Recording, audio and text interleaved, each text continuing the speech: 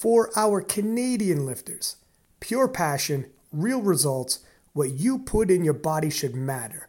Pure Vita Labs PVL supplements are clean, tested, and approved, powering athletes for over 25 years. They also power the KOTL podcast. You could trust PVL. Use code KOTL15 for partnership pricing at PVL.com. Six-pack Lapidat, and we got Rondell Hunt back. Rondell, we were just talking offline about last time we talked. Holy shit, a lot has happened. Yeah. My dude, a lot has happened. So we can backtrack a little. Obviously, we're going to talk about the Arnold Classic, totaling over 1,000 kilos, which very few people in history have done in the tested divisions, as well as what this means for the future for mega nationals. Obviously, you're not American, but we'll talk about your participation in mega nationals and how that looks. So we'll do all that. But before we get to that, let's back it all up, because the last time we talked, you were coming back.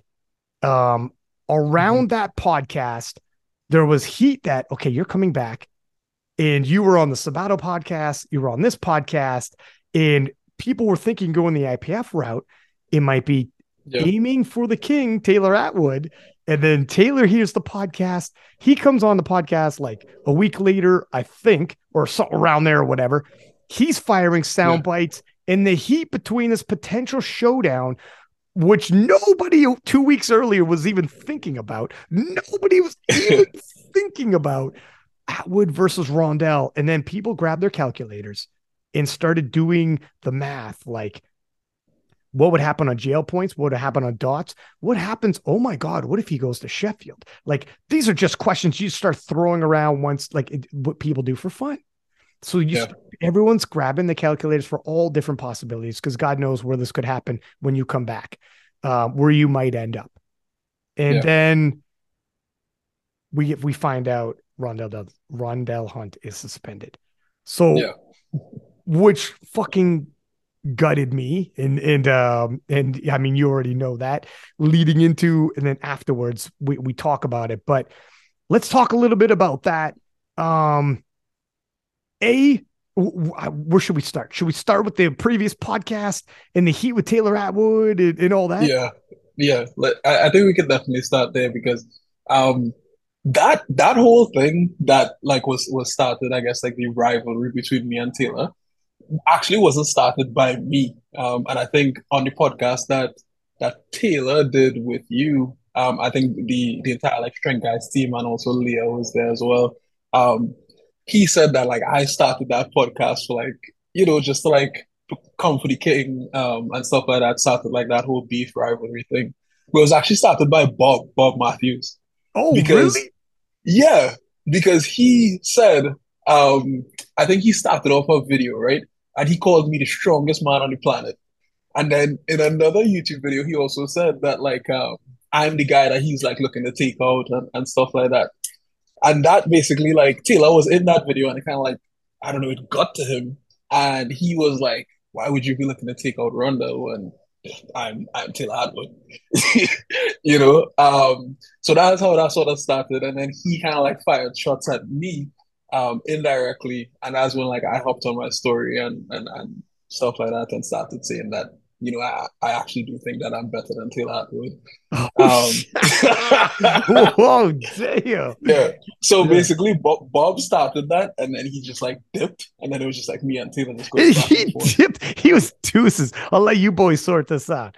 Exactly. So Whoa, yeah, so that's how it also, it's hard to tell, because like, it's all in Instagram stories, and not everybody sees the stories. They're only up there for 24 hours, and there's so many lifters all over the world. It's almost a crapshoot if you happen to see that story time. Sometimes I see your story, sometimes I see Taylor, sometimes I see Bob's, but sometimes in a day I might not see any of them, right? Like, who the frick knows what I did that day.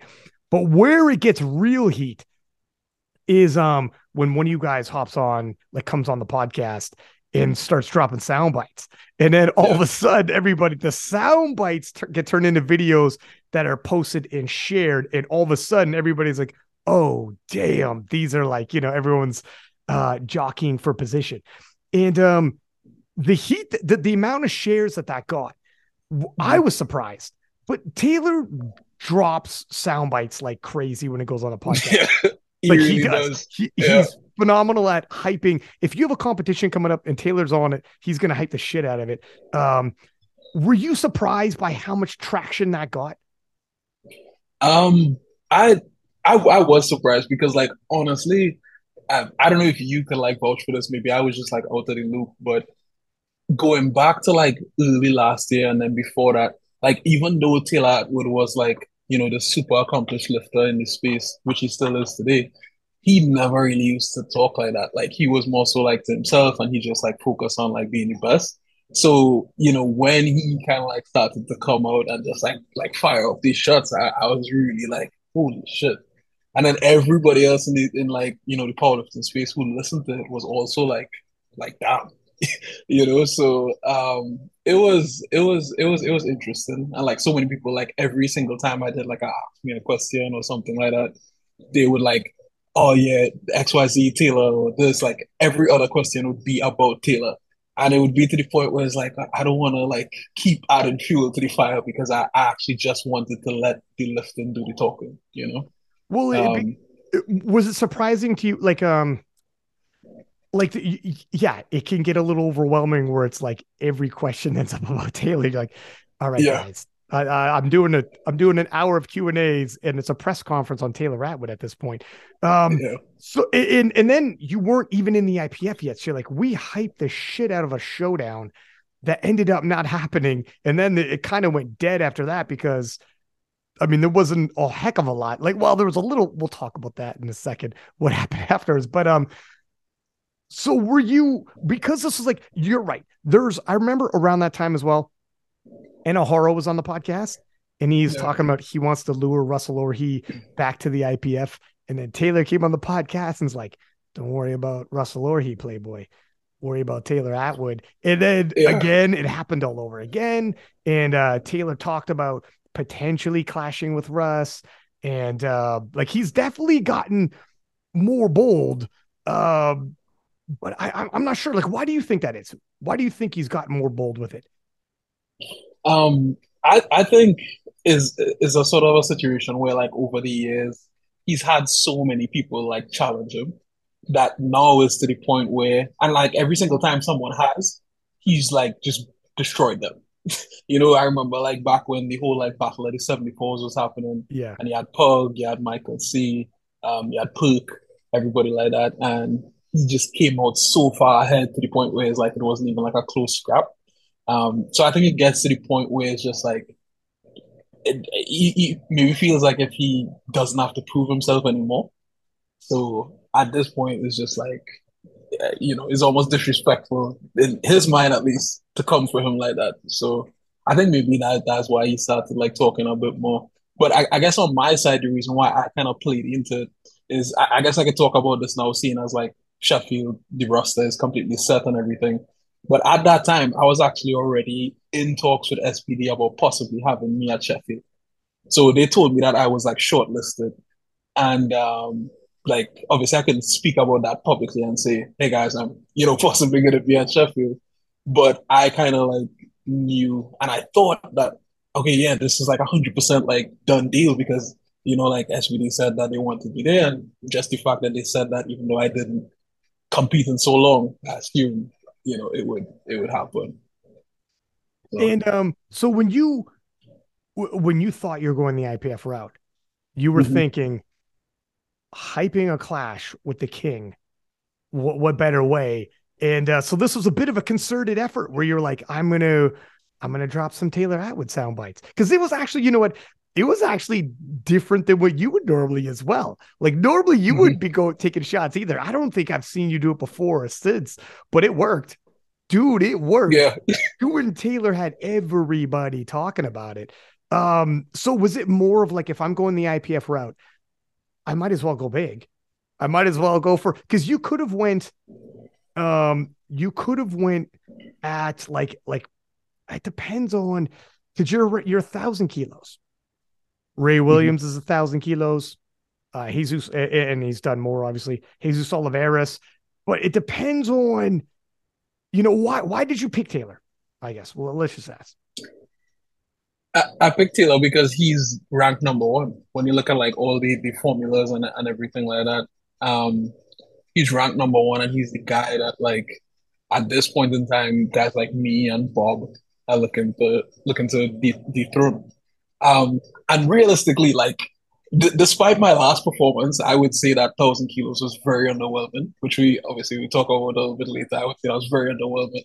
I do still think that I have the potential this year to, you know, beat Taylor Atwood's dots, considering he doesn't like push it much beyond that. I guess we'll see what he does. But I do still think I have the potential to do it, and that's kind of why like he was targeted, and also because like I think going into Sheffield, like before that like hype with me and Taylor, it was more so like a thing where it was almost like a formality for Taylor, where it's like, oh yeah, well I'm just gonna go in and win Sheffield, and you guys could see who comes second, you know. So I was just kind of like, well, if I go to Sheffield, I'm not going for second, I'm going for first. So Right. Yeah. Yeah. Um, and in terms of after the heat got in the heat, dude, if this is like pro wrestling or boxing and MMA, when you try to rise heat for like a show and make people yeah, garner interest, it's funny how like it's true. So I listen to different podcasts, and I had Kale Sionen. I don't know if you know who that is, but now he's retired. But he was really good at like creating heat for pay-per-views and giving sound bites and whatnot. Like he was funny too, though, cunning, and it works. It freaking works. Like in terms of if you and Taylor ended up clashing at a mass whatever event, would have everybody would have watched it. Like it was working. I could tell because I could see the social media traction. You guys made yeah. it work. Um, a like how did it feel when the heat was on? Were you like, holy fuck, it's a little too hot right now? Because this was the first time Mhm. you were like, oh my goodness, this is working way more than I thought. And it got too big. I couldn't even get away from it. Because I remember Yeah. your one video where you're like, this is the last one I want to talk about this. Because you're like, this Yeah. is getting, I'm not even officially in the IPF yet. We're so invested in this, and I'm not even there yet. And then we'll talk about what happened afterwards with the IPF. But what was the feeling? Did it feel like too much? Or did it feel like could you do it again if you have to hype a showdown? Or were you like, you know what? I got a taste of it. It felt a little too much. I think next time I'm not going to go quite so in. Yeah. Um, if there was another showdown, I'd be happy to. Because the reality of it is that I wasn't just hyping it like just coming in for hype's sake. I was hyping it because I genuinely felt like I was about to come in and dethrone Taylor Atwood. That's why I was hyping it. So it wasn't like a hyping its sake. I was just letting everybody know what was about to happen, you know. So um yeah, it didn't feel like too much pressure because looking at like the numbers and stuff like that, I thought I had a fair shot.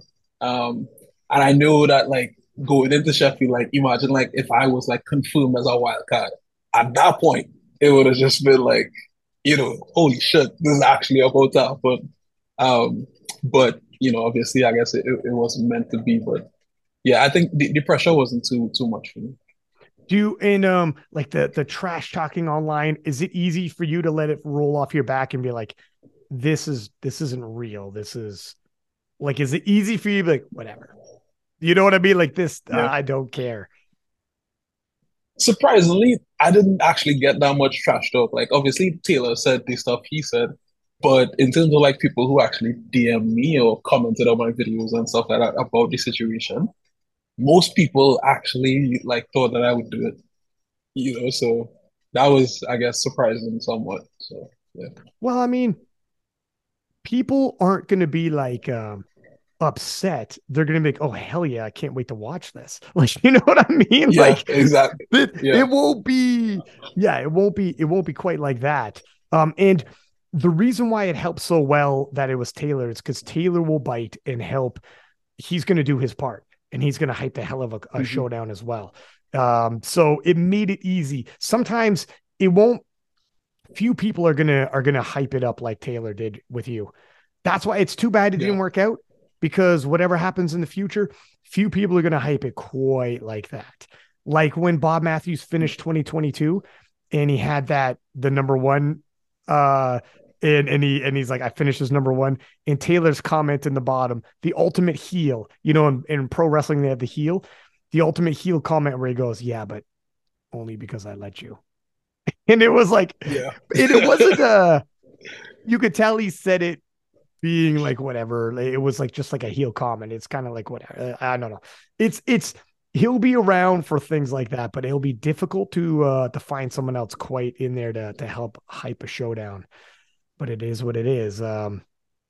So Yeah, I think most people in powerlifting are a bit too like respectful. So it's always like they always like praise their opponents and everything like that. But sometimes I guess just for like the viewership and the hype, you need to have that like tension. And I think that's good for the sport. So, what about because then there's like the discussion of going too far. So mhm. and that's where do you think the line is? Because there are people who are like, now it feels like there's, back in the day there wasn't many people who were doing it Mhm. like trash talking, and now it's getting a little heavier. It's getting a little heavier, and we saw at the Arnold Classic, Brendan Petrie bombs out, and then I didn't Yeah, even actually notice that some people were taking shots at him, but he's under fire from people, and not necessarily lifters, right? And it becomes like, where do you think the line is? Is it like, because leading into, put it this way, if you and Taylor were going to clash, let's say at like a whatever major event, and one of you at one point had bombed on depth, if the other guy's yeah, like, your depth is high, you got to check your depth, you're a big squatter, but this is going to be an issue for you. And then the other guy goes, yeah, well, your deadlift lockouts. You know what I mean? Like, let's see if you get away with those because blah, blah, blah. Months later, it won't feel, it just feels like more of what already happened.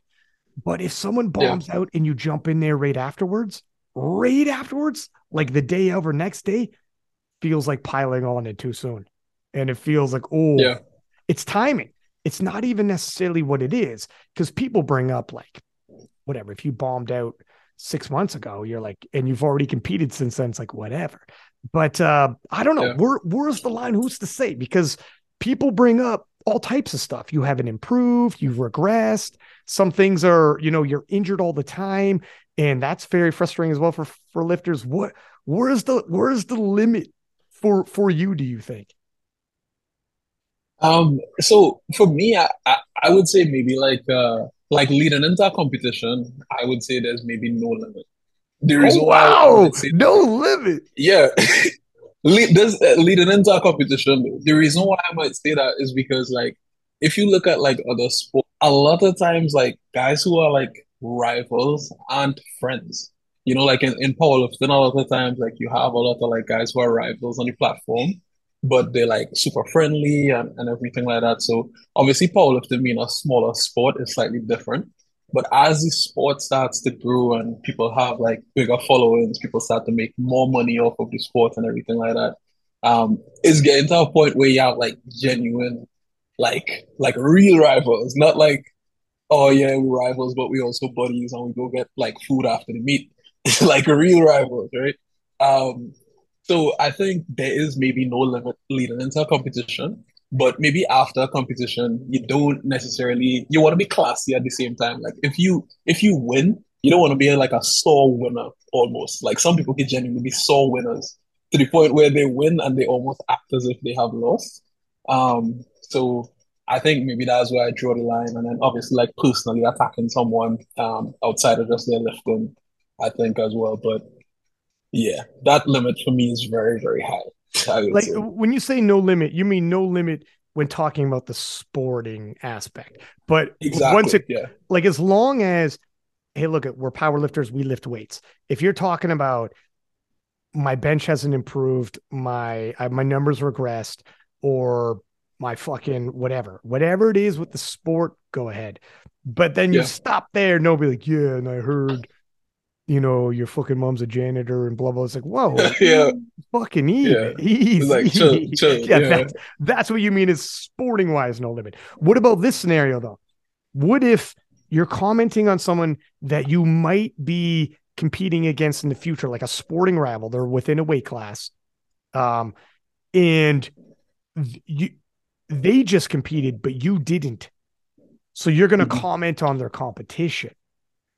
But you're doing it in the sense of, because you two didn't clash. So here's what it is. If you two clash on the platform and one guy wins, one guy loses, there's almost a bit of resolution there. And you're like, okay, look, I'm not going to rub it in your face right now, but whatever. But if you Yeah. haven't clashed yet, but you know it's impending, you're being compared and it could be coming. One guy competes. Does the other guy now comment on his performance, good or bad, right afterwards? He just Yeah. competed. There, that's where what the scenarios kind of get blended, right? Yeah. And again, to me, like I would say the limit there is pretty high. And once you keep in the comments to like the actual performance, I would say there's no issue with that. Because those things to me make the sport more interesting. Like my favorite podcasts to listen to um are the ones where you have lifters who are highly competitive and they compete at a high level and where they are talking about other athletes. That's my favorite type. Dog, then Like you love Taylor Atwood. yeah, I do. I listen to all of the podcasts that he does. Russ, Yeah. lifters like Bob Ashton, because Ashton, I think in his last podcast before the Arnold on King of the Lifts, he said he's coming for everything or he wants to beat everybody or something He like that. literally said, I'm going to destroy everybody. That was his Yeah, quote. I am going to destroy everybody. yeah. So it's like if you're just gonna come on the podcast and or like any like form of media and you're just gonna say like, I respect all athletes, I just wanna do my best. That's not good for the sport. That's not like interesting to watch, at least in my opinion. So you need those sort of like fiery lifters who comment on things that typically, I guess, 10 years ago in powerlifting you wouldn't comment on. So I mean, it's so. What about this? What do you think about coaches getting involved then as well? yeah, Do you think leave it to the athletes or like camps? Now we're developing camps yeah. where does the extension go to in terms of all that? Because then it's yeah, I don't know. It depends on people's thresholds for taking the heat. If you could just put down your phone and be like, okay, this guy's camp is going to be all over me. Do you tell Yeah. yourself that's okay? Or do you tell yourself like because it'll hype some competitive rivalry? Or do you think like, nah, man, don't him cool or certain people cool, but everybody else, what do you think on that? Yeah, I don't think camp should maybe comment. Like I really dislike when like maybe like somebody's friend buys over the battle of like them or the athlete. Because in that case it's like realistically you have no direct beef with this other athlete. If I'm like someone's coach and they have beef with somebody else, I don't have beef with that person. So why would I then throw myself out there, put myself in line of fire, burn a bridge that I don't need to burn. So I say between the athletes, there is no limit. Talk all the trash you want, obviously be respectful outside of just the lifting aspect itself. But um, when it comes to camps and stuff like that, that's where it could be like at that point, that's like cyberbullying. Like at that point, to be honest. It's tough. Like, yeah, I know.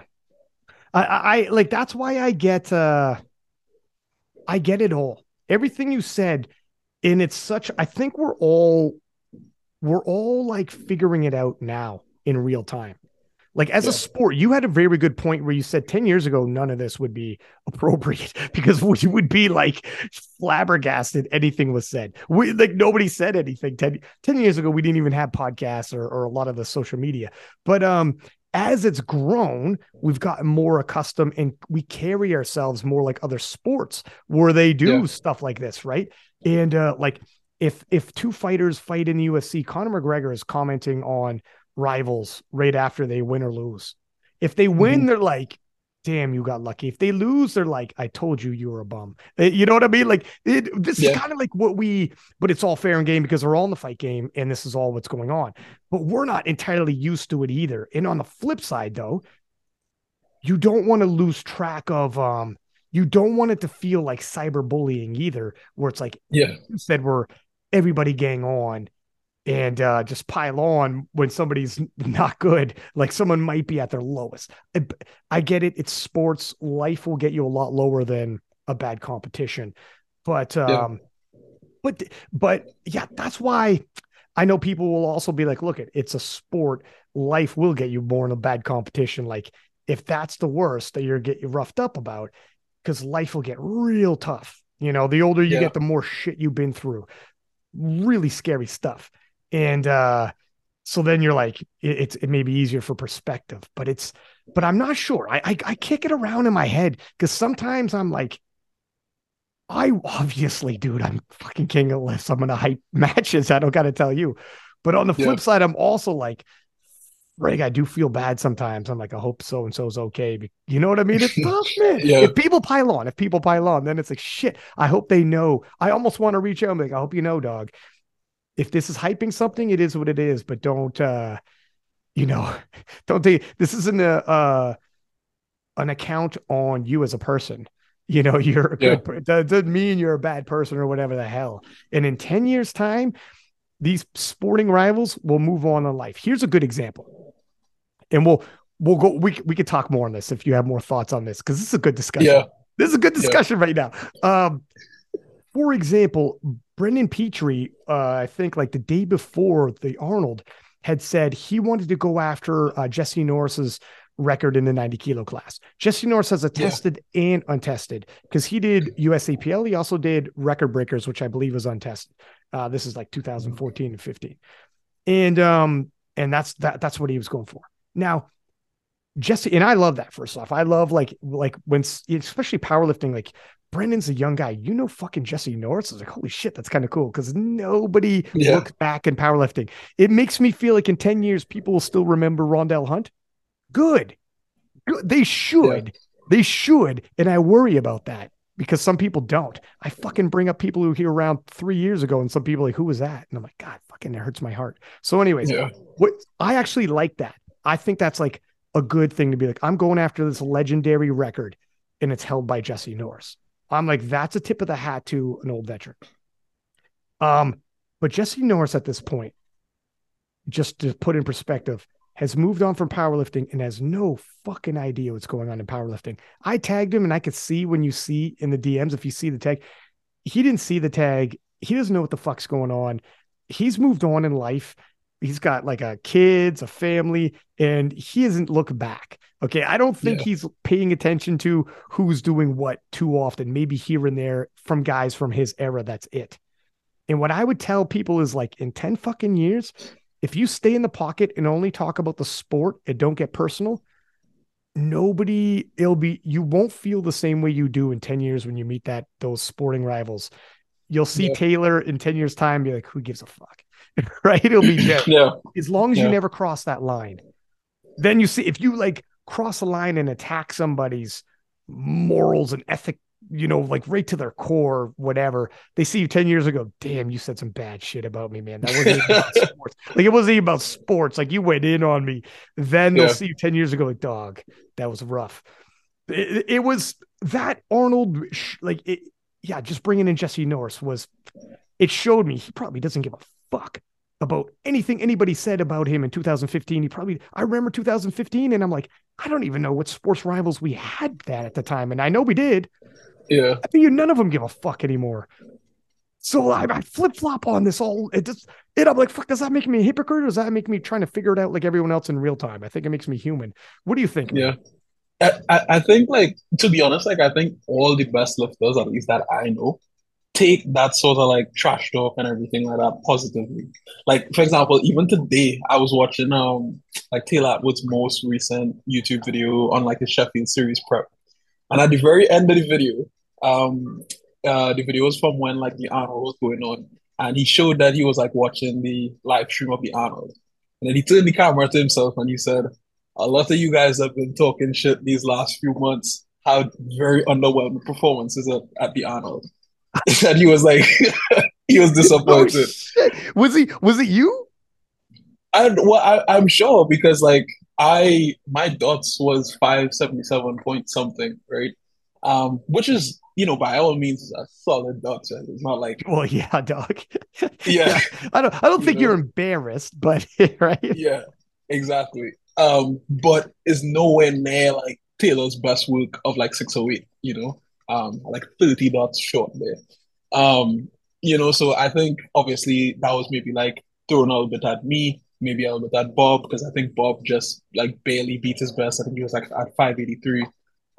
Even though Bob also called Taylor out. So, but something like that didn't get me mad to the point where I felt like I had to like hop on my story and like talk about it. It was just more fuel in the fire, you know what I mean? So I think is in general, I think is a net positive for the sport for both athletes and also spectators. Um, and yeah, I do think it helps add to your legacy when you could talk that talk and then also back it up, you know? It's yeah, like that's why like what I would say basically is um because every the goalposts get moved as years go by. And Yeah, like you had alluded to. And I would say like as we're trying to sort this out, my aptitude to not hold somebody like too severely, as long as they're always about the sport and never get personal on somebody. yeah, I don't, I'm never going to, I'm not going to go to the point where I'm going to write someone off and be like, you're a shitty person or blah, blah, blah, because of that is like, for me, that's too far as well to be like, look, yeah, we're all sorting this out, trying to figure things out. And, I don't know, like, who knows, man, how people's threshold is for all this. I don't yeah, know. It's a hell of a discussion, man. Like you said, you took no offense at all. And you're like, whatever.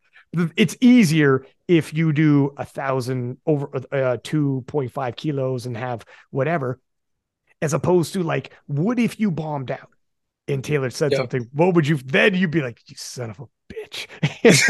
Yeah, so here's the thing. I would have been like that in my mind, and maybe I like discuss it with like my coach or something like that, and we talk about it, and I'd have been like, bro, like I'm so pissed, XYZ.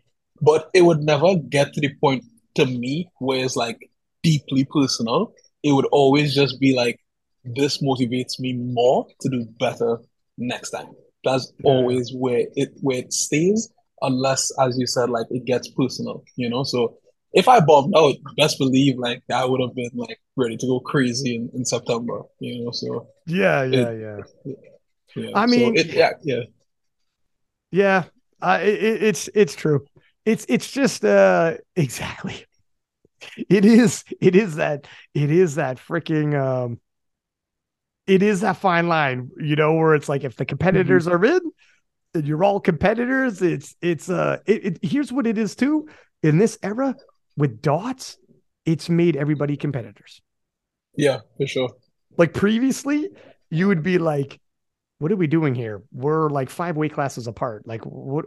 How does this work? We're not Yeah, we're not in the same lane. But with like dots, GL points, titles won, whatever it is, everybody's yeah, competing against each other in this era, yeah, which again is kind of new. yeah. I actually wanted to make an argument for dots because like I know there are a few guys like bigger guys in the space who don't like really like believe in dots. So like for example, I know like Joey Flex and Russ, like they just like dots is just not their thing. They don't like think about it. It's more so just like weight class battles head to head.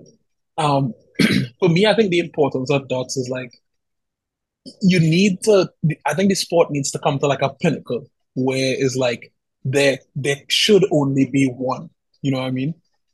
So it's like imagine if like I guess like the World Cup happened and it wasn't just that Argentina won, it was four teams won. Like they just stopped at like the semi-final and that was it. It's like at that point people would be pissed. You know what I Hey, mean? listen, So I'm from Canada, and if they stopped when Canada made it to the quarterfinal, I would have been fine with that, Playboy. I'd be like, yeah, yes, I like that idea. Canada wins the yeah. World Cup just by making it. Yeah, so in a sport in powerlifting where it's like you have how many world champions every world championship is like what 16 or more? Is it?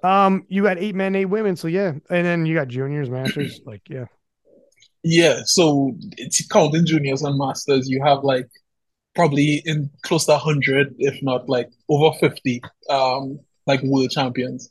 And that to me is not that it's bad. But I think there needs to be like a pinnacle and some sort of like deciding factor of who is the champion of champions, you know? And I think that that is the importance of like coefficients. And from what I've seen, at least, I feel like Dots is the most like balanced one, probably. It's that is first off, that's a good point. I am I in terms of viewing, I much rather would see two people go head to head and it's just Yeah, straight kilos. In terms of just on the fly viewing or like a 4-way, 5-way battle, and like, holy shit, like Jessica Bittner versus Agatha Shitko, or the battle of the 93s at Worlds was like insane, just straight head to head.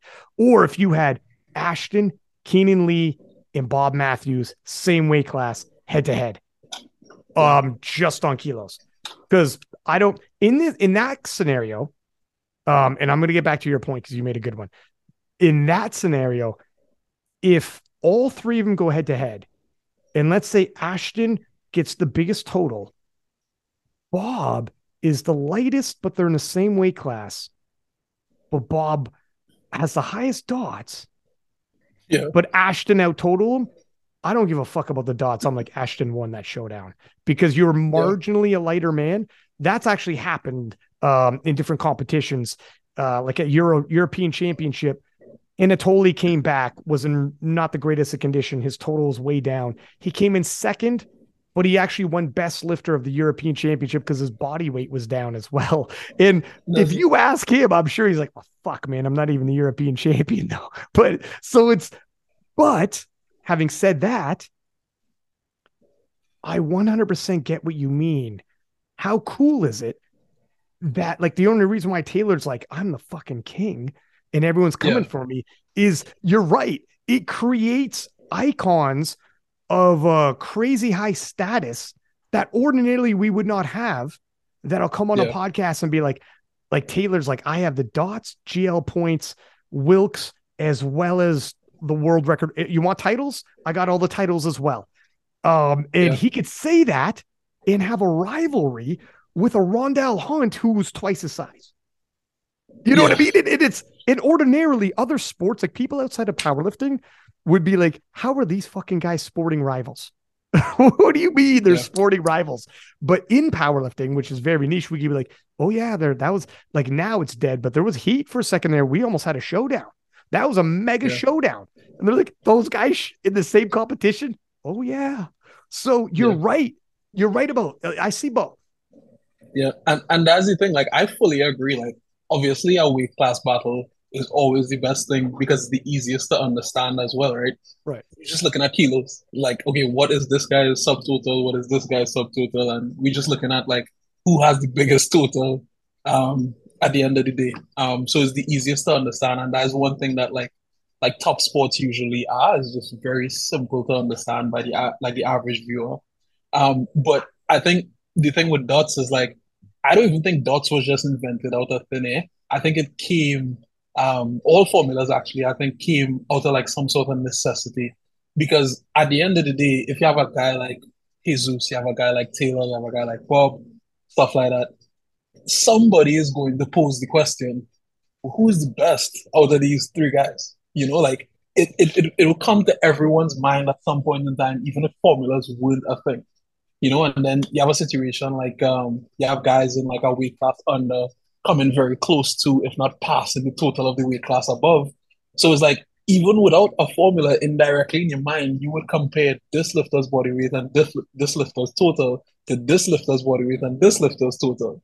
So it just like I think like formulas like wasn't necessarily like some nerd guy trying to decide, okay, who's the strongest of all of these guys. I think it was more so just like we need some sort of metric which compares, you know? I'm currently working on a formula that somehow has me the Taylor Atwood of the Masters division. I haven't sorted it out because I got to fucking work. It's got to be like 3 pages long because it's going to be a lot of funky addition. I'm telling you. Yeah, Uh, Having said that, I do also understand in terms of titles and kind of like the Conor McGregor in the UFC where he moved up and won a second title, two different weight classes. And it's like, oh yeah, shit, that's like there's something about that as well. Like if Taylor Yeah. Atwood moved up and became the world champion in 83, it'd be like, oh, damn. And then if you asked me, like, or that's why, like Russ, who's, he'll be like, look at on dots, I might not have it with some of these guys, but I actually moved up and became the number one ranked 90 kilo class, like a weight class up. So I held both at the same time, two different weight classes. That's very difficult because powerlifting has pretty big weight classes.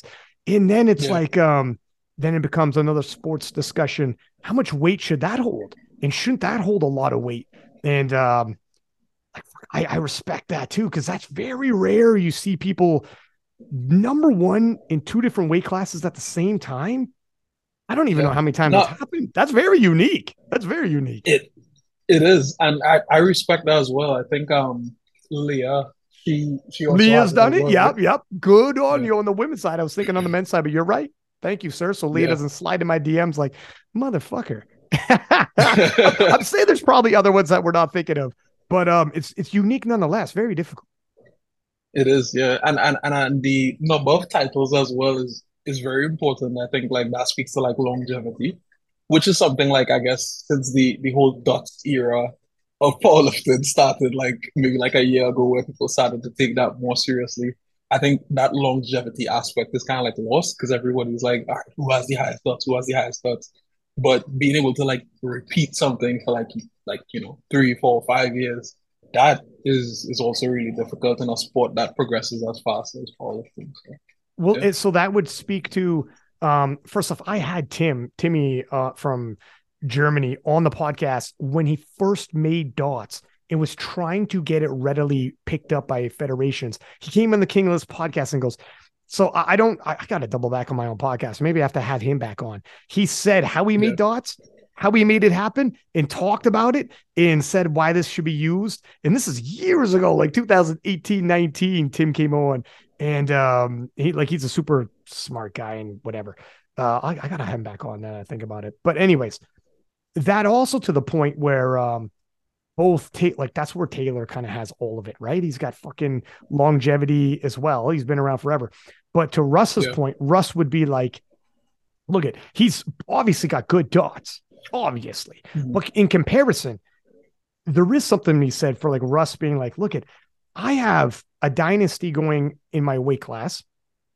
mhm, I've gone up a weight class and took on the number one spot. And Russell say, look, it doesn't mean I didn't go head to head at US Mega Nats. Like he favors those over taking the number one total. Russ said that himself. However, just in terms of, but dots can't represent that. So it's very different. It's tough. Like dots is just that number. I do wonder if it's almost federation based because USAPL is so heavily leaned into dots and mhm, IPF, people don't think about dots nearly as much as the IPF. They think about the world titles.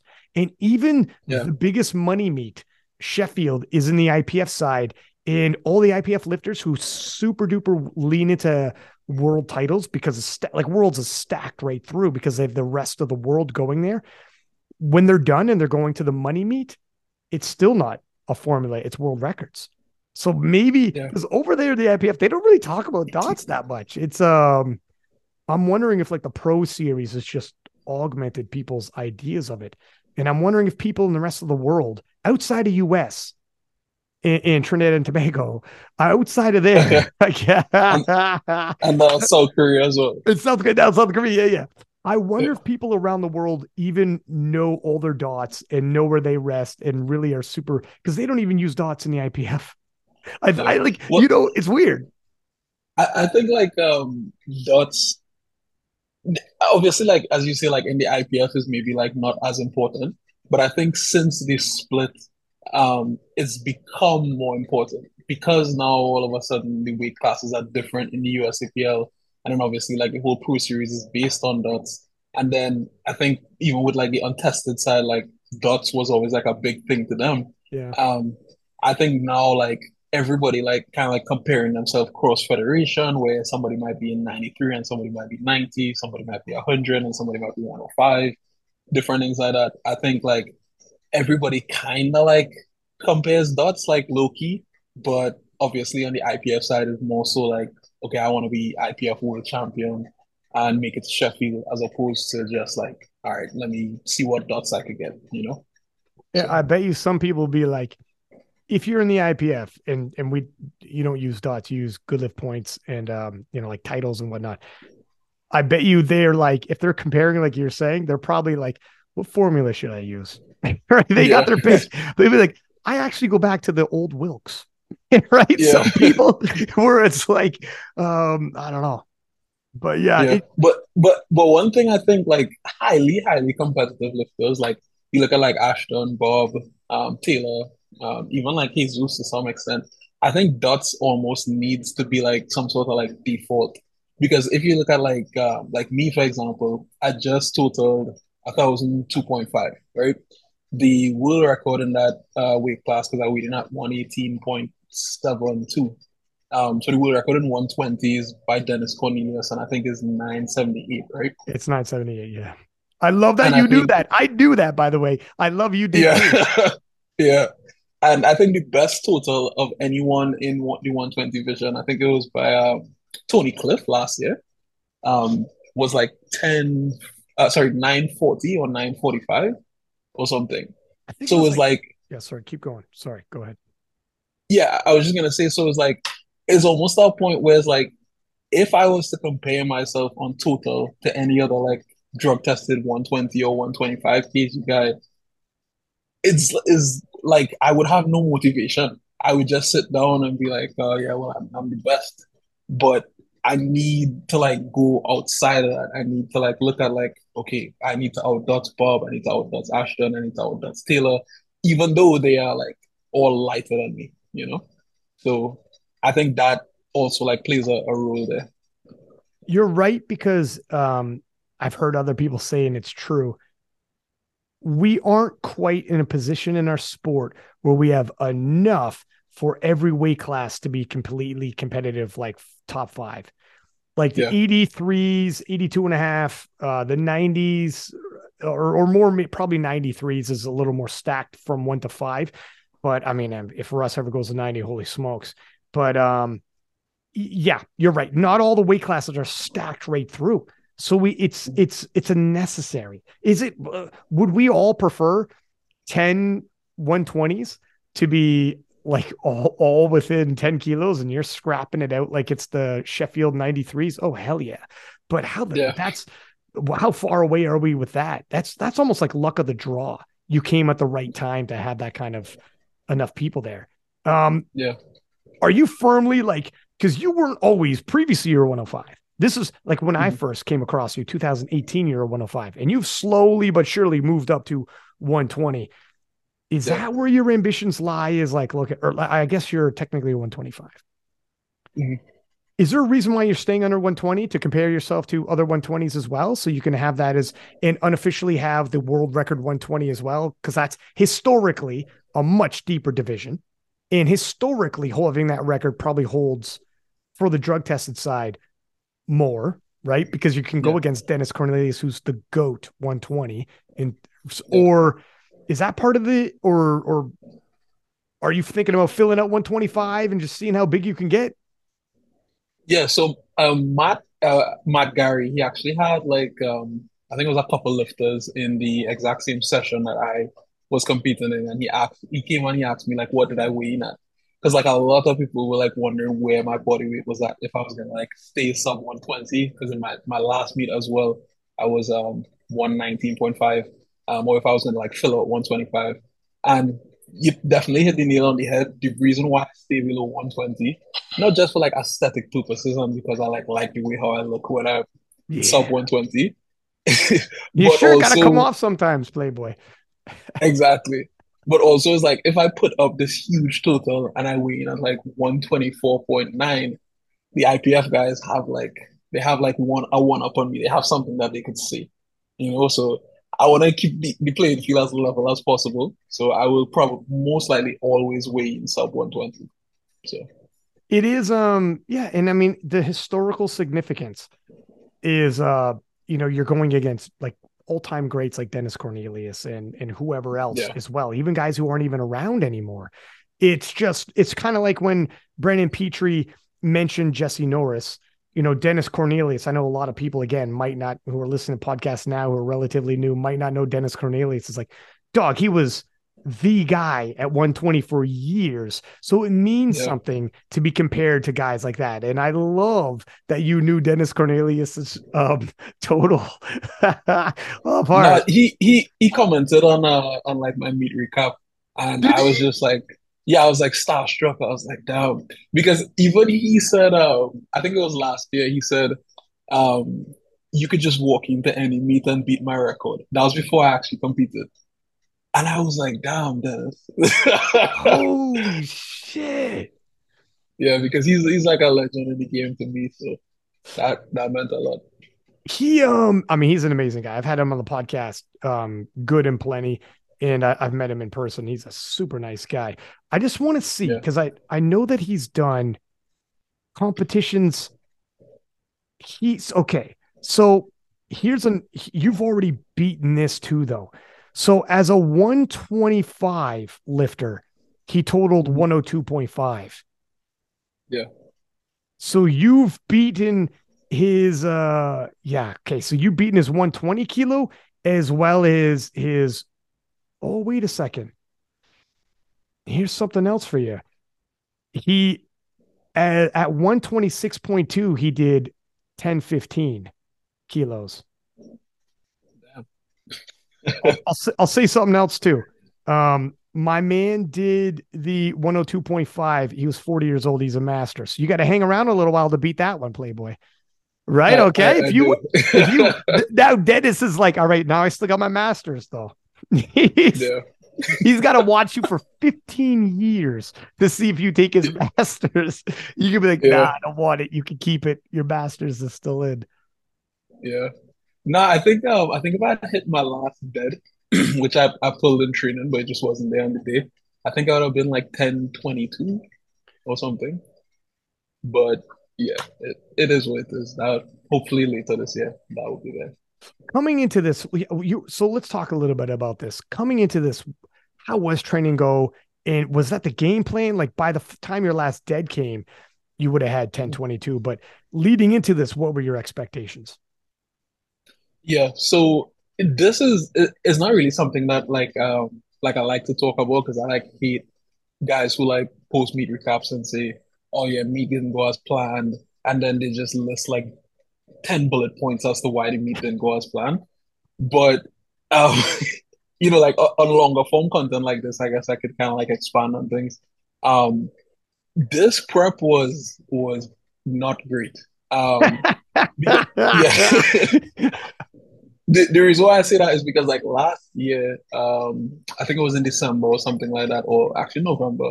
The plan was to go to the do the Corrupted Classic. So I was actually like fully on prep and like peaking for that. And then right before that, that was when like, oh hey, there's this possibility that you could go to Sheffield.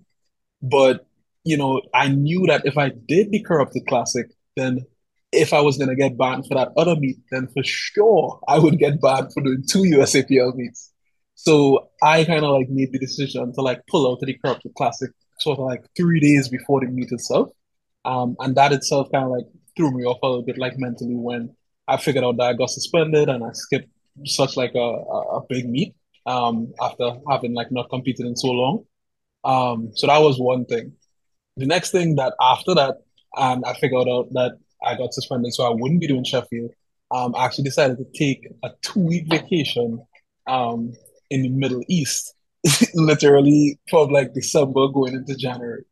So my training over that period of time was like very, very sporadic. Obviously, I wasn't able to hit the numbers that I usually would. It was just bad. Coming back from that now, in like mid-January or something like that. After like the flight that I took was 15 hours coming back, right? 15 hours straight. Damn. And I have this yeah, and I have this back condition called spondylolisthesis. It's a long word, but it's basically where like my vertebrae aren't stacked properly because I have like a basically like a bad disc. So my vertebrae are kind of like shifted like that. And from time to time it can flare up. That 15-hour flight and sitting down for 15 hours caused it to flare up really badly. to the point where I think I was 6 weeks out and I had to take 2 weeks off of squat and deadlift completely. So Damn, man. yeah, so some of like my most important training I had to miss out on. Following that, the week that I got back into squat and deadlift, I got COVID. Um, Oh shit, dude. yeah, so like I genuinely could not catch a break in this prep.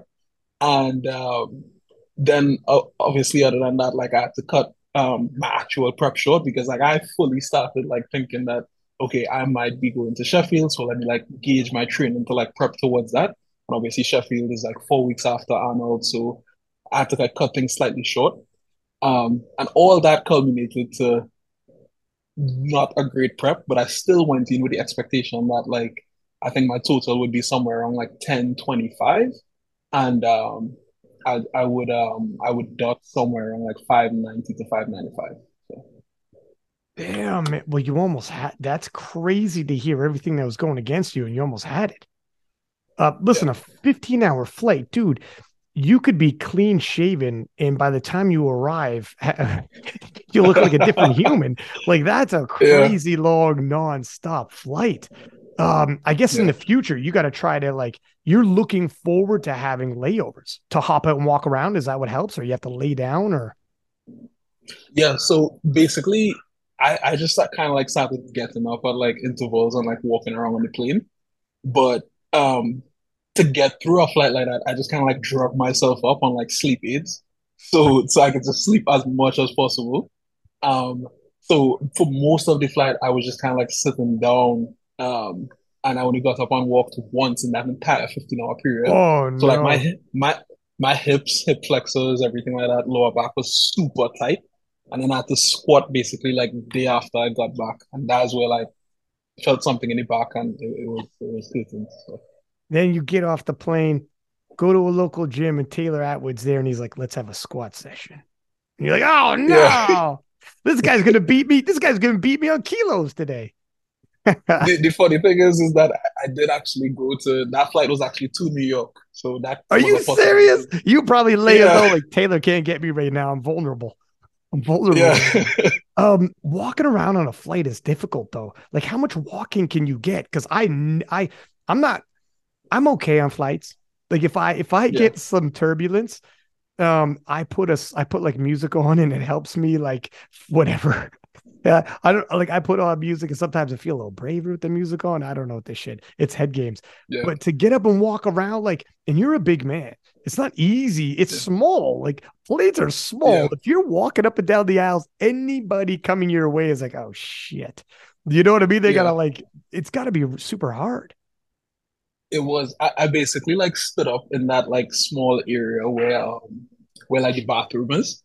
And I was just like doing squats and just Are you like all serious? yeah, because I needed to get some blood flow in like my lower body. It was bad.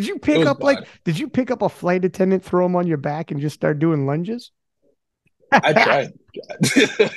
You're like, my man, do me a solid. I got a records coming up. He's like, say less. I heard the Yeah. podcast. Say less. I knew that was you. He's like, I'll hop on your back and it'll be an honor, sir. Let's get this. So Yeah. then I guess like, would you be looking to do things like USAPL South Korea, or is that kind of thing where you're like, man, that'd be very difficult for you to do major flights like that? Um, I don't know because the thing is like when I was actually like flying there, the flight was like slightly shorter. It was 13 hours. And I was fine. So I don't necessarily think it was to do with just the flight itself, but it's just the fact that obviously when I'm on vacation, I'm not really like doing the usual mobility stuff and my nutrition was off and everything, sleep was off. So I think it's just a combination of things and the flight itself was just the icing on the cake. So I think if I'm actually going to a meet, coming off of like, good nutrition, good sleep, and like prioritize things, then, like a long flight to a meet is not an issue really. So, Bring a small human with you that can be like a sandbag you throw over your shoulders and start doing some moves, man. start doing like Exactly. right. You work with Yeah. that individual, and they'll handle you at the meet. They do multifunctions. This person, you're like, I'm gonna pay for your flight, but we're getting to work once we get up there 30,000 feet. Right, once that plane stabilizes, the first workout comes in and we're coming in hot. Okay. Yeah. Kettlebell swings with them, the Yeah. whole nine. Well, that's the thing. Like, in terms of like, I guess USAPL South Korea, I don't necessarily have like any plans of that. My biggest thing coming up is just like nationals. Like, that's all that I'm focused. Let's talk about this, okay? Because we kicked it off that in the beginning we need to talk about it because I had questions about how does this work. Obviously, you're from Trinidad and Tobago, you're not from US, and it's Yeah. American nationals, but you're probably not the only one. Some people also brought up Keenan Lee, by the way. He's a dual citizen, so I think he actually can win the American title, if I'm not Mhm. mistaken. But how will it work for you? Yeah. So from what I understand, and this is something like they, I guess, like just fleshing out. So the rules could change as time goes on. But from what I understand right now, is that I will be able to compete as like a guest. And I will also be in the pro division. So like I won't be in the open or junior or whatever division, like regular division, and I won't be eligible to like obviously win like a national championship or something like that. But I will be eligible to like rank and win and gain points in the pro series. And obviously lift right alongside all the other guys in the 125 kg class. Um, so yeah, it'll be like I live there, but I'm just not gonna be like eligible to win national championships, And which they makes have sense.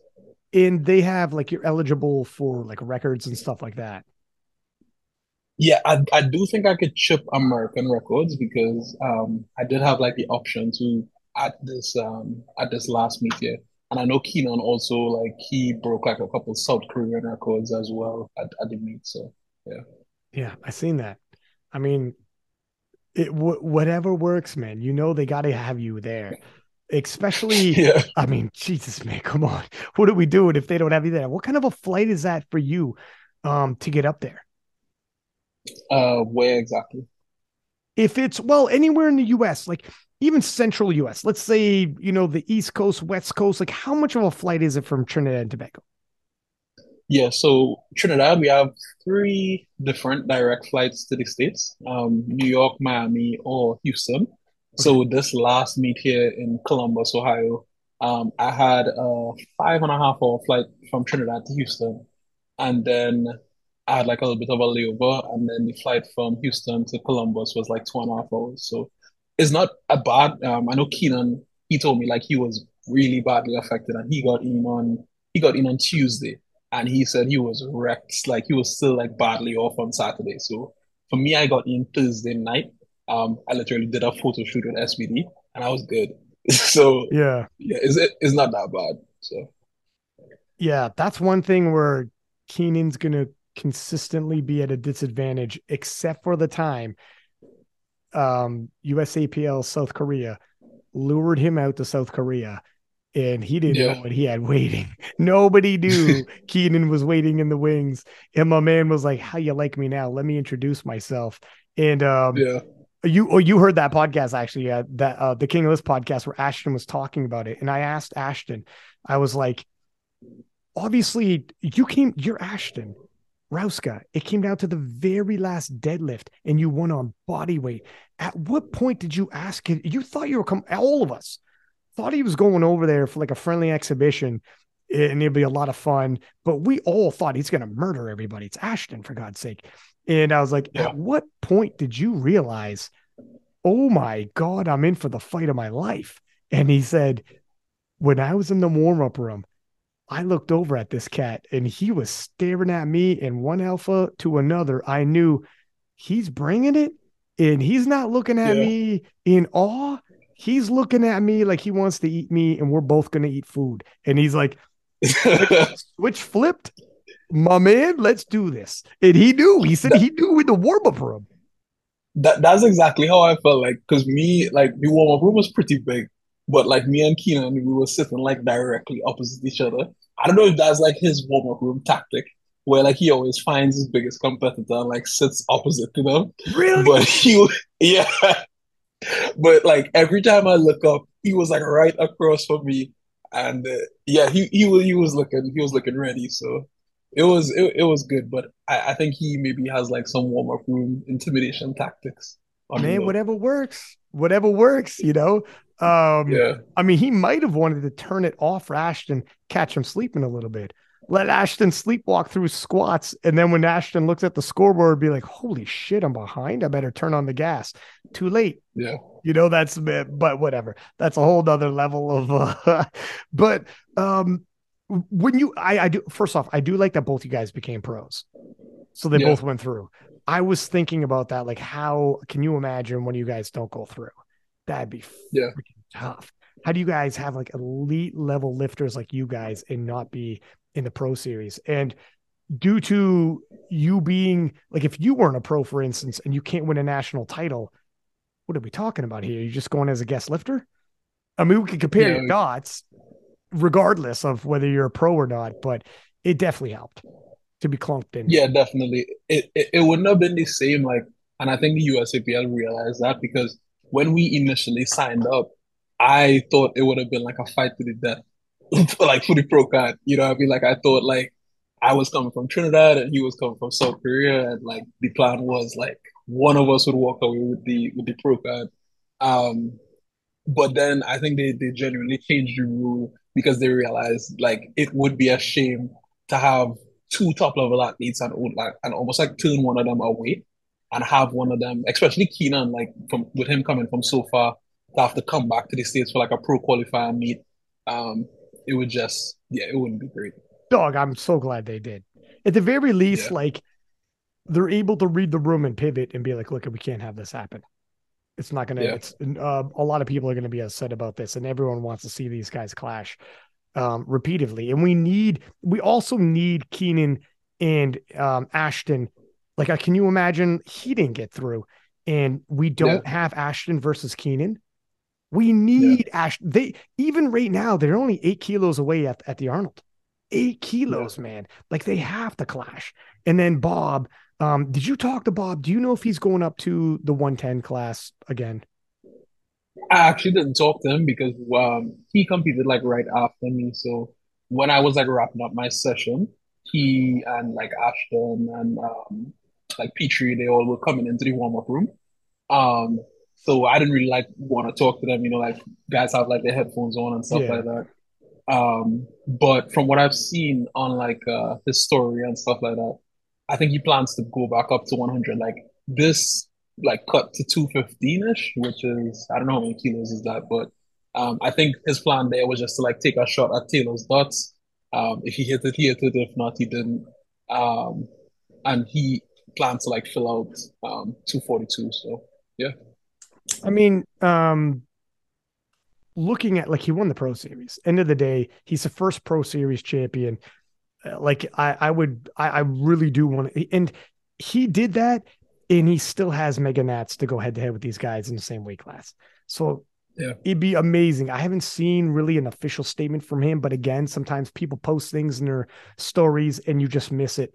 But if him, Ashton, and Keenan happens, that is a mega clash. And I'm so happy that they found a way that you and Keenan both get a card because holy smokes, man, if Keenan wasn't in it, if they freaking didn't have Keenan and Ashton at the same time going head to head, not yeah. same day, but the same time, same flight with Bob on kilos, Yeah. that is what I want to see, man.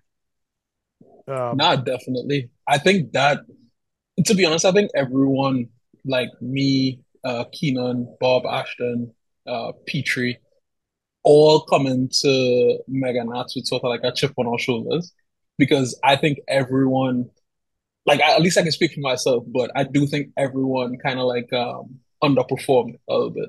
Um, I think that was one of maybe like the themes of the Arnold was that everyone was kind of like just a little bit below where they would have ideally wanted to be.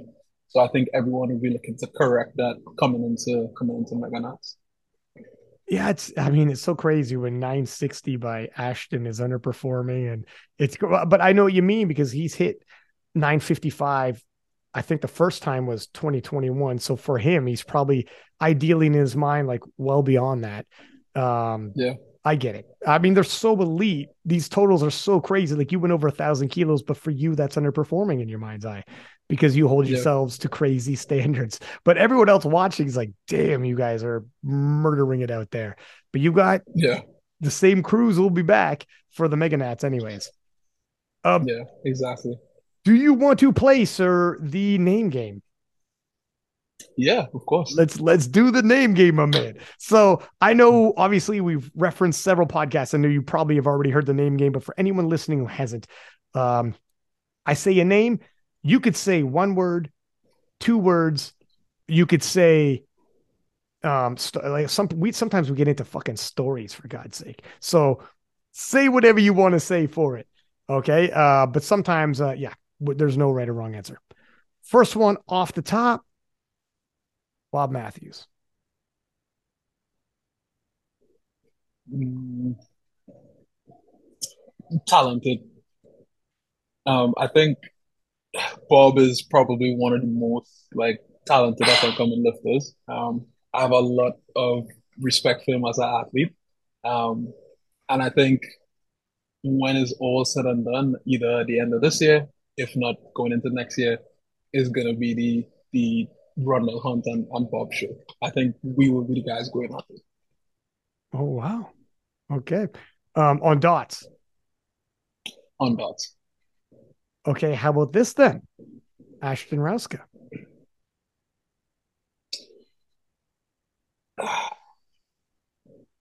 I would say even though he's a young guy, I feel legend.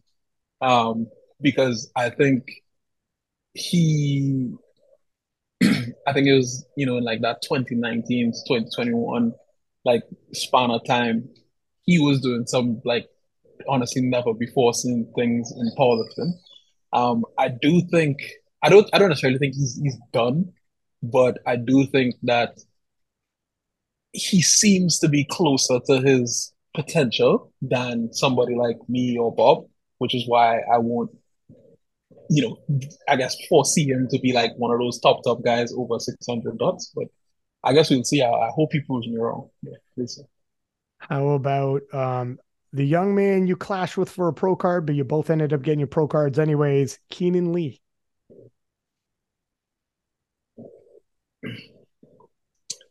Surprising.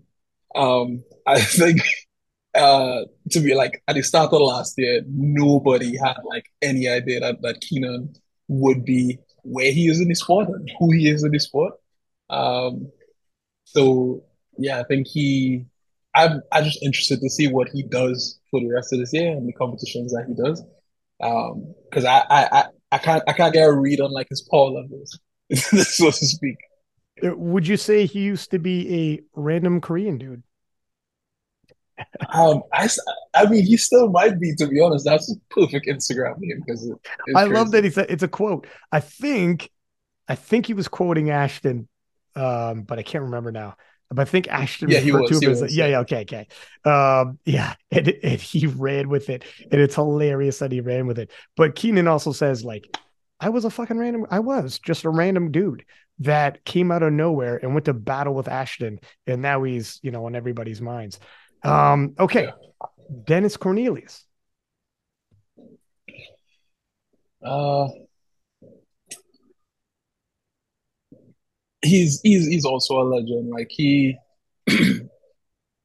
when Dennis kind of like left the sport, particularly like the IPF and stuff like that, he really left like a gap in that 120 kg division. Like nobody ever really like filled that role, and nobody like ever really even came slightly close to what he had done. So he was always awesome to watch, massive squat, stuff like that. So definitely a legend in that. How about Brandon Petrie? Uh, Potential. I think he has a lot of potential as a lifter. I do think he's. I don't know him that well. Like I only really talk to him when I see him, but I do think he's maybe like you know going through some stuff, or maybe like the mental side of his lifting isn't really like there. Because he shows like flashes of greatness, but it's never like a consistent trajectory that you might see throughout training, like from Bob or Ashton or something, where you could really tell like this person is on track to just like blow away what they've done. So yeah, I think Petrie has potential if he could just like dial things in. How about Russell Orhe? Um, I would say he's one of the greats. I think a lot of people, and by a lot of people, I mean probably every like one who I talk to could remember when like back in 2015, 2016, when they used to watch Russ's like daily vlogs when he used to upload to YouTube every single day. So I think Russell has done a lot for the sport. Um, and I think he continues to do a lot for the sport as a great ambassador for the sport. And all my interactions with him have been great. So yeah. Yeah, dog. I remember. I can't remember the first time he's on King of List, but it was a long time ago.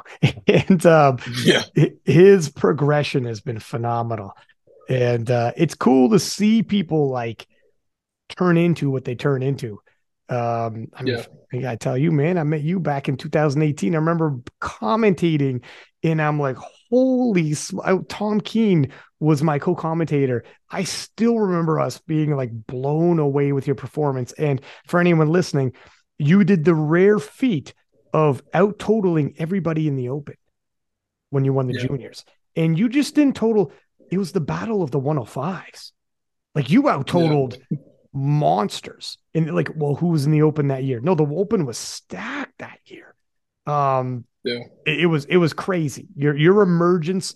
I'll never forget Calgary 2018. And I remember us seeing you live and be like, look at the size of his hands. That deadlift's not coming out of his hands. Like we couldn't get over you. Like what you were doing, it was Yeah. it was crazy.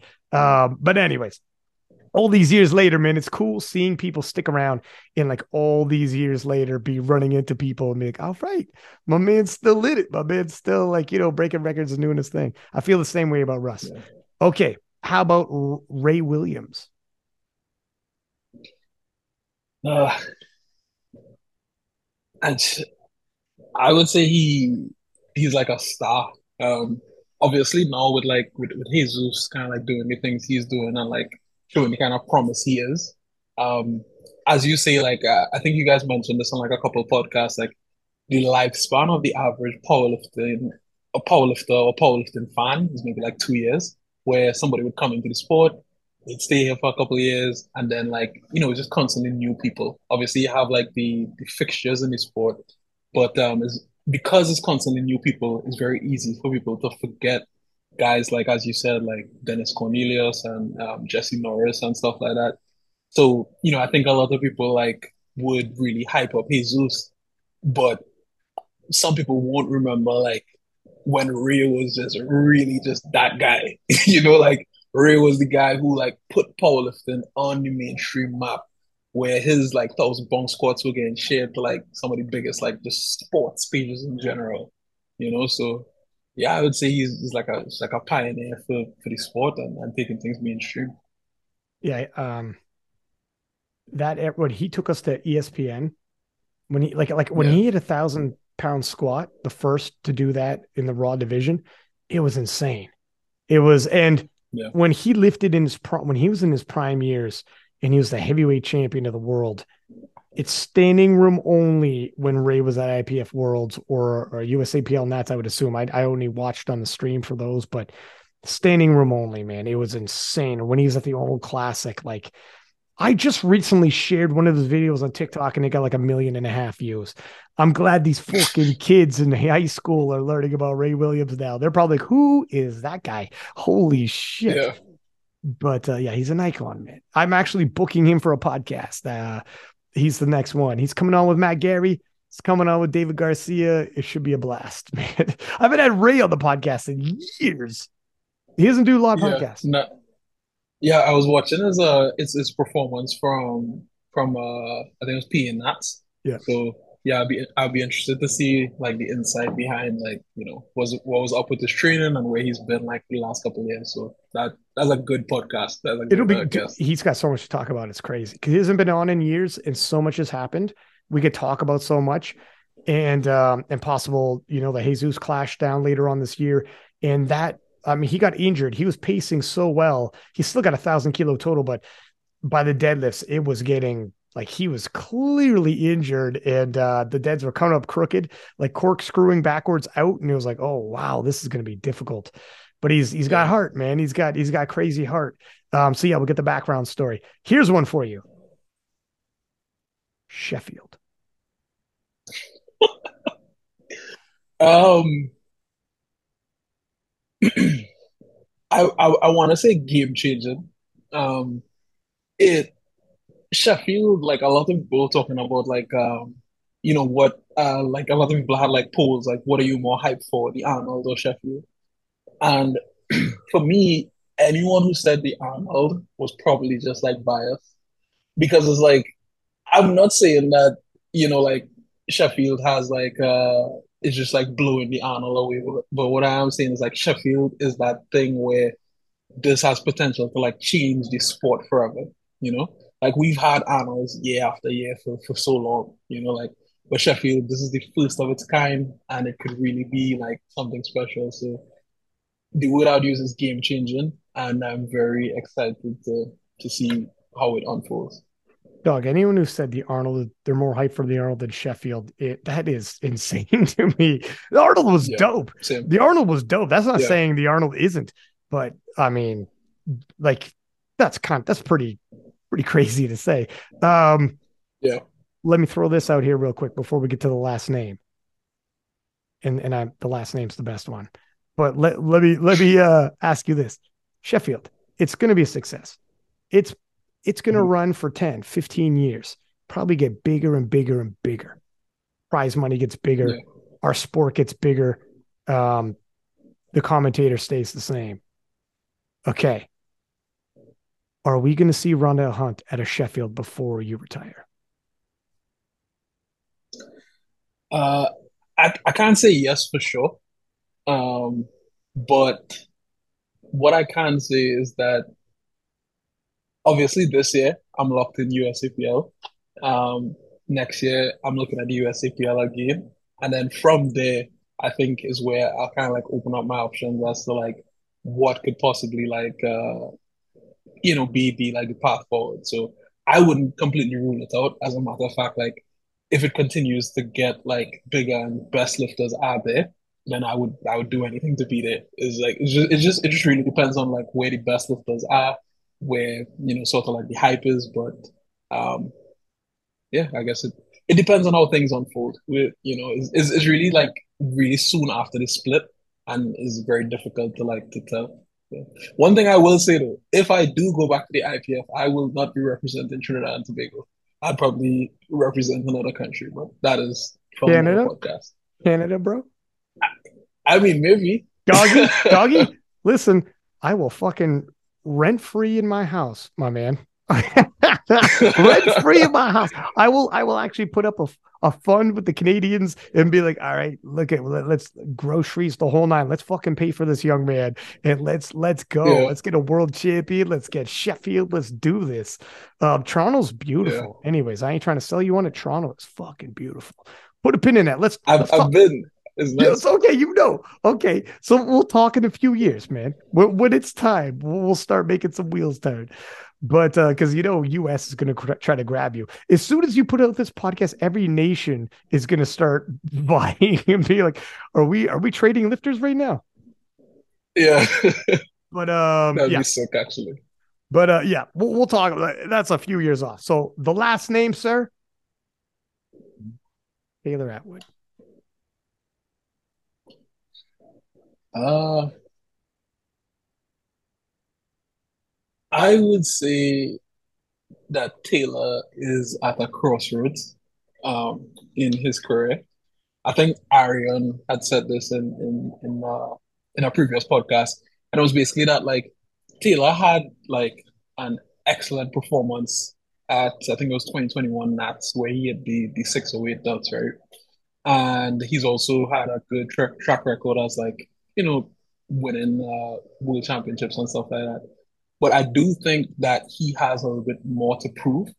I'm a very objective person, and if I could see from Taylor that he's capable of hitting, 600 plus dots and like really showing something closer to that 838.5, which I think is his record, again, then I would be like, this man is who he says he is. So I think he's at a crossroads where he could either just like fade away and not really like show that 2021 Taylor again, or he could just really like step it up and be like, I'm him, So that's what I think about that.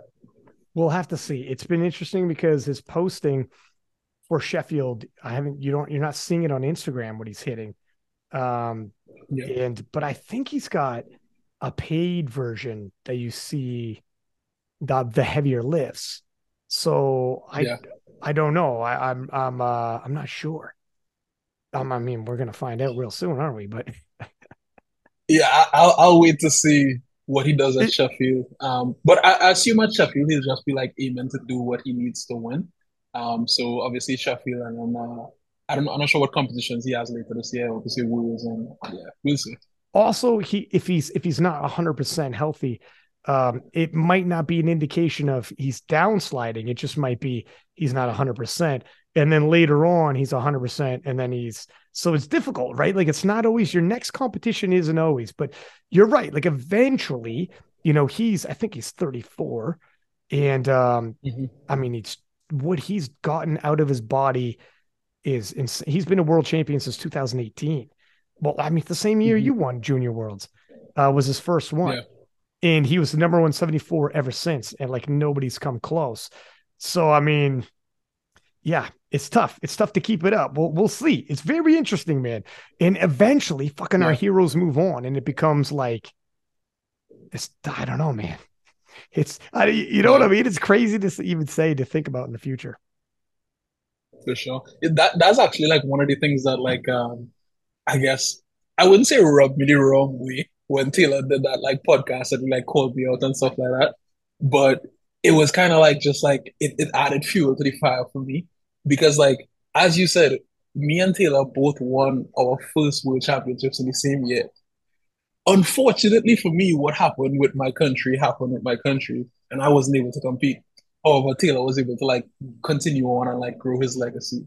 So it was just like when he said like I haven't done shit and stuff like that, I was just kind of like, well, damn, like I didn't have the opportunity to, That's, But that's a fair point. I yeah, mean, I don't want to put it in your head because you can't dwell on the past, but you think yeah, for anyone listening, politics kept you out for 4 years in your 20s when you won a world title, a junior world title. And people are like, well, that's junior. It was enough to win the Open. Your junior yeah, world title total would have won the Open. You were the number 105 in the world in 2018. You lost 4 years of your prime. How many world titles could you have by now? And I'm not saying for sure you win every one because I'm not trying to like take away from anybody who won, but I'm just saying it begs the question. And when you look back, yeah, you could be like, doggy, I wasn't just chilling on the beach, like, or if I was, I had to. I didn't have a choice. Like, yeah, I lost a legacy, possibly, yeah, you know? yeah, Yeah, I could see how that could rub you the wrong way a little bit. I don't even think Taylor for would have sure. thought of that. I didn't even think about that at the time. Like, I don't think Taylor realizes at the time, honestly. I think he'd be like, yeah, that would fucking suck to No, well, that's the thing. Like, I actually spoke to him about it, and like I expressed that to him, like right after the podcast, and he was like, "Oh shit!" Like he didn't really think about it like that. Similar to what you said, like a lot of people don't like, I guess, connect those dots in terms of like me, not having like proven myself and me not having the opportunity to prove myself. But it is what it is. It's not that like I guess I'm like searching for pity on it. It's more so just like a matter of fact type thing, it's because I knew you were out due to that. And it's true that you don't always like, here's why. Here's another thing. We kind of doubling back to earlier. That's why when you reach out, like you could easily reach out to me and be like, my man, when Taylor said that, you know, why I was out for 4 years. I actually wasn't thinking about that either. Like I knew you're out, why you're out, but I wasn't taking another step being like, hold the phone. He might have been multiple time world Hmm. champion, the whole nine, whatever. Like you don't always connect. Like people think, wouldn't you have just connected it? Not always, man. You know what I mean? And we're Yeah, yeah, fuck. This happens on podcasts too, where some people will reach out and I'm like, you know what? I'm fucking spitballing and I don't always connect dots like sometimes I wish I would. But that's because this is real time, man. yeah, Um, exactly. Yeah. but yeah, you're right. And I mean, who knows what you're gonna end up doing? How old are you right now? I just turned 27 in January. So, Fuck, you're young as shit. You could be the yeah, Muhammad Ali of your time, being 4 years out politically for politics, man. It fucking also less up that you haven't let it get you. Some people would be fucking like super bitter and super pissed off about that. And at some point, yeah, when you're older, you could write a book or something and lay in and be like, look what happened to me. Cause you've dealt with politics several times now. Like you have dealt with yeah, you came back and dealt with it all over again. Like this is just a yep, familiar thing where it's like, God damn it, man, can I catch a break? Um, yeah, I mean, it is what it is. All I could do is dog. I'm in your corner. I think the world of you. My podcast is always open to tell you a story, whatever. So it is what it is, man. People who know, and fuck it, you got people like Dennis Cornelius praising you, and people who know the powerlifting world know, like, fuck, do you know how far he is ahead of any other 120 we've ever had in the world? It's yeah. you get a tip of the hat, anyways. Um, and I was around, man. I remember 2018, man. I remember what's going on. I'm gonna fucking message Tom Keene and be remember that session? Yeah, But anyways, for man, sure. we'll see. By the time you're 37, it'll be water under the bridge if you smash all these records and God knows what you end up doing. Um, so Exactly. my friend, before we let you go, and first off, thank you. We're closing in on 2 hours here, and we had a good discussion, dude. We went in some places, Yeah, didn't we? We went yeah. into some we had a pretty good discussion, my friend. I appreciate that. Hopefully I see you in person again sometime. I think 2018 was literally the last time. It was. I think maybe like I was actually planning to go to Sheffield, but then like with the whole like suspension that I have, I was like that might not be the best idea or like what. But yeah, I was planning to go to Sheffield just to spectate. But I don't know yeah, if it would be a an issue or anything like to spectate. I don't think it's an issue because um when like coaches couldn't handle people like in PA Nats, there was a lot mhm, of people who were quote unquote suspended who were there at the event, watching in the crowd, hanging out afterwards, talking to everybody involved, and mhm, going out for dinners and drinks and hanging out, and then back the next day. Like it's just, it wouldn't be. I don't think there's any kind of issue in terms of that. Or any yeah. awkwardness or anything. No, I think you'd be totally good if you showed up. And fucking, I'll be there, man. So fuck, I don't know. Let me know if you come. I would love to like do content in person and get your Yeah. feedback on like the days and like the day. It's only one day, but like for sure, let me know. Whatever. If it doesn't happen, that's fine. But just keep that in mind for whatever. Any competitions that I like PA Nats next year again or whatever. I know it's like a 5 hour flight, and I'm just trying to talk you into showing up. You're like, dude, it's not like taking an Uber. Yeah, exactly. I get it. I get it. Yeah, But for sure. before we let you go, is there anybody you want to thank or any shout outs or anything like that?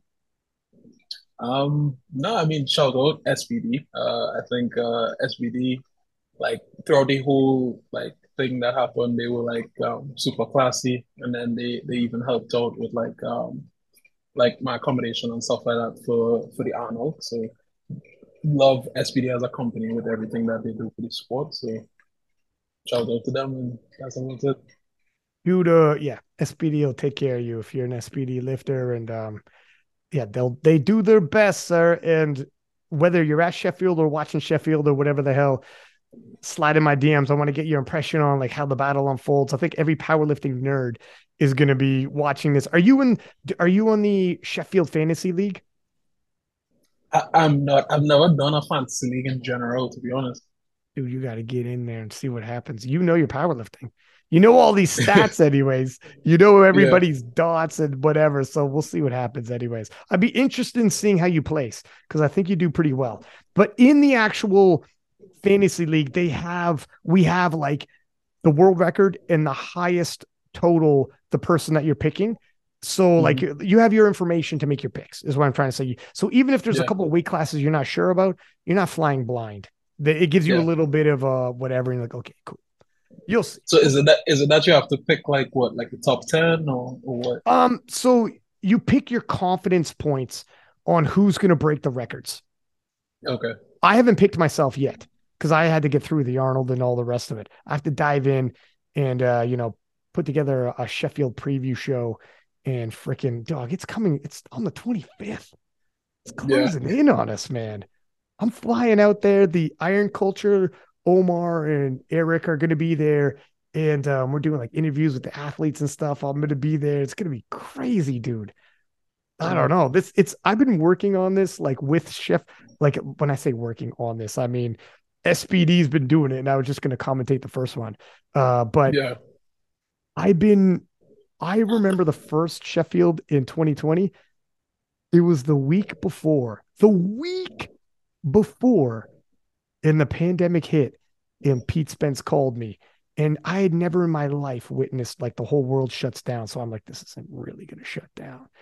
Yeah. And Pete Spence calls me. He's like, hey, buddy, this is the call. Fuck. And Sheffield's canceled. And for the next, like, however, all the like 3 years, how many times, like, talking with SBD about like the event and like doing sound bites for the videos, like they'll give me a script for sound bites and like stuff like that, and we're just like for all this time and you're like, holy fuck, it's actually gonna happen. Yeah. This is really gonna happen now. It's such a surreal thing. But anyways, It is. it is what I it mean, is. I think like two weeks out at this point, so I think this time it will happen. Oh fuck, Should be good. dude! If another pandemic comes in 2 weeks, I'm on suicide watch, man. You better watch me. You check in on me, man. I'm not. Yeah. If I tell you, if I DM you, yeah, I'm all right. I'm not all right. You better. You be like, I want a video call. I want to see your face because you probably haven't shaven in days, and you're. But anyways, man, listen, much appreciated. Thank you for coming on to the podcast once again. Like I said, man, door is always open. Reach out to me. Let me know if ever you want to come on. You got something to talk about. You talk your talk, son. And Appreciate it. for everybody listening, um, as always, give us high ratings, subscribe to whatever platform that you listen to us on, and post up in your Instagram stories, and we will repost it. Six pack lap it at. Until next time, six up, and we are out.